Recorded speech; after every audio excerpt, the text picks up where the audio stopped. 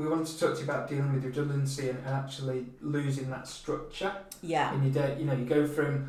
I think there's maybe some interesting points here, which was getting from being very well respected, maybe you work in a big company, maybe you've worked there a long time. You're used to getting up, and on a Monday you fly to London and you sit with the MD and the other people on the board, and you've got this really important position and identity. And I listened to a podcast actually this morning, and there's a lot of mental health challenges in professional footballers when they stop being a professional footballer. They go from being Fred Bloggs, who plays for Liverpool, to Fred Bloggs, and they find and they're aged 38, 39, and they find it really hard.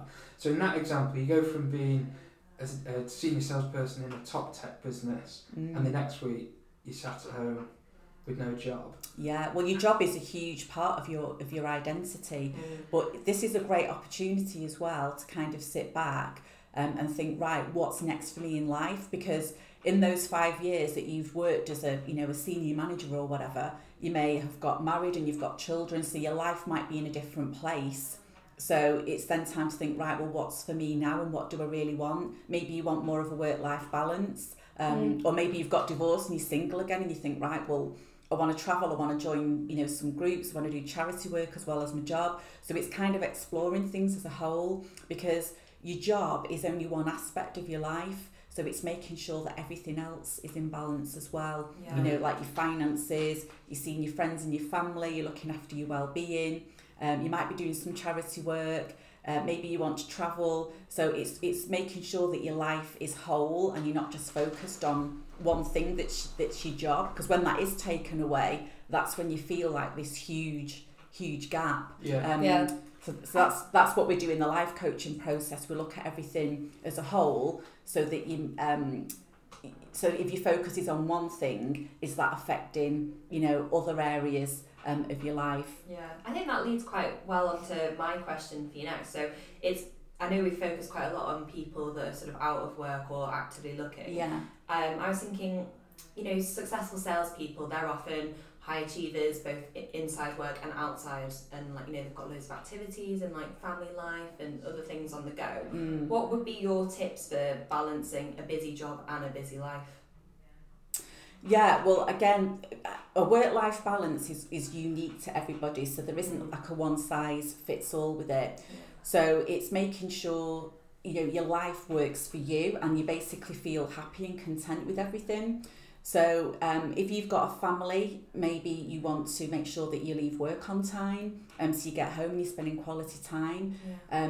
Maybe you want to work flexible hours. So there's different things like that, and then it's just making sure things are not encroaching on your time as well. So it's learning to say no, not being afraid to say no to things, not having work events on, planning your diary right every week as well. So I always say, look at your diary on a monthly basis and a weekly basis. Don't be just putting random things in. Look at it as a whole and think, oh, actually this is overwhelming because I've got family things going on, and I've got all these work events and things happening. Yeah. So it's making sure that you look at things, as a whole. I have to do that now with nights out. I actually have to plan them, and I think, oh no, there's too many nights out in that month. I'll be too not hungover for the month, but drained for the month. I think that's a sign of age.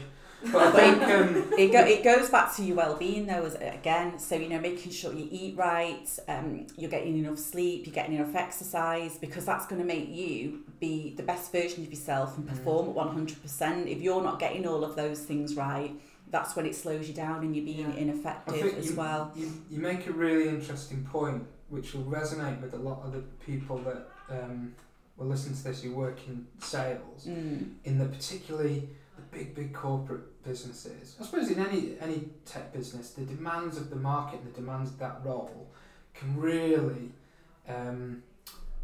take that equilibrium and throw it in favour of work.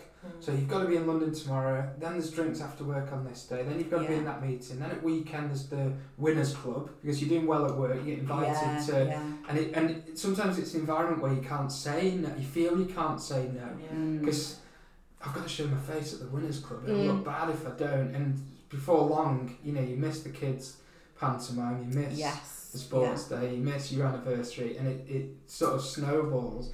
And you can therefore see why. I think quite a lot of the people in our industry do have quite a challenging personal life, in that they may be divorced or separated, or they may not see the kids as much. And that must really impact. That must be really tough. Yeah. Especially back a little bit to that point you said before about suddenly that rug gets pulled and you're redundant.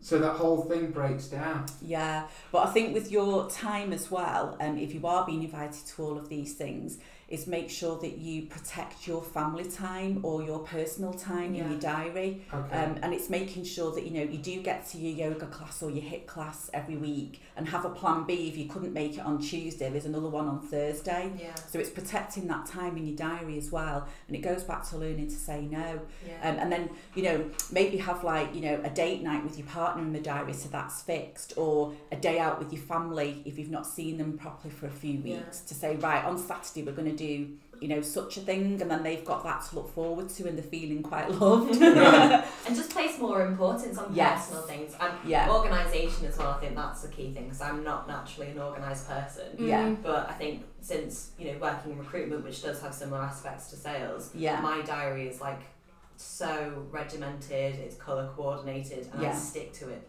to the T. Yeah, just absolutely. What you said, James, about, you know, lots of people who work for big corporates, maybe their work-life balance is slightly, you know, leaning towards feeling obligated to spend a lot of your time at work. Do you think then that's a case of the candidates needing to qualify the individual kind of hiring managers and who they're going to be reporting into? Because, you know, even within these huge corporate structures, there will be hiring managers that they themselves will just say no. And actually, no, I'm not going to stay for that meeting because I'm going to go home and pick my kids up.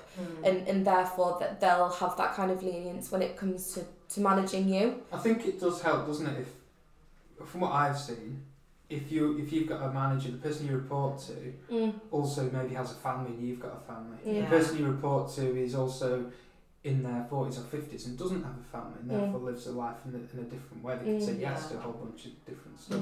That's always going to be a clash if you've got somebody, and you might see it yourself in your social group. I've got mates now, I'm in the dad club, they've not got kids. I'm getting asked out, not on a date, but by them, do you want to come to the pub, do you want to come to the match, do you want to come to the cinema, do you want to do this? And I'm always saying no, and I feel quite bad, but that's because I know my life is going in a different direction. Doesn't mean I can't be their mate, but in a work scenario I can imagine that being quite pressured, especially maybe if you're new in the company, you want to make a good impression, but then equally I guess you've got to be true to yourself and stick to, this is me, I can't be something I'm not. I can't come out on all the nights out and then once I'm settled in the job you don't see me again. I think you've just got to balance it. You've got to start as you mean to go on. And I think also you've got to make sure that you make time for yourself every day, even if it's just 15 minutes just to sit down and do nothing, or you know, read a book or listen to a podcast or just have a soak in the bath or whatever. But it's making sure you have that downtime for you every single day. Cool.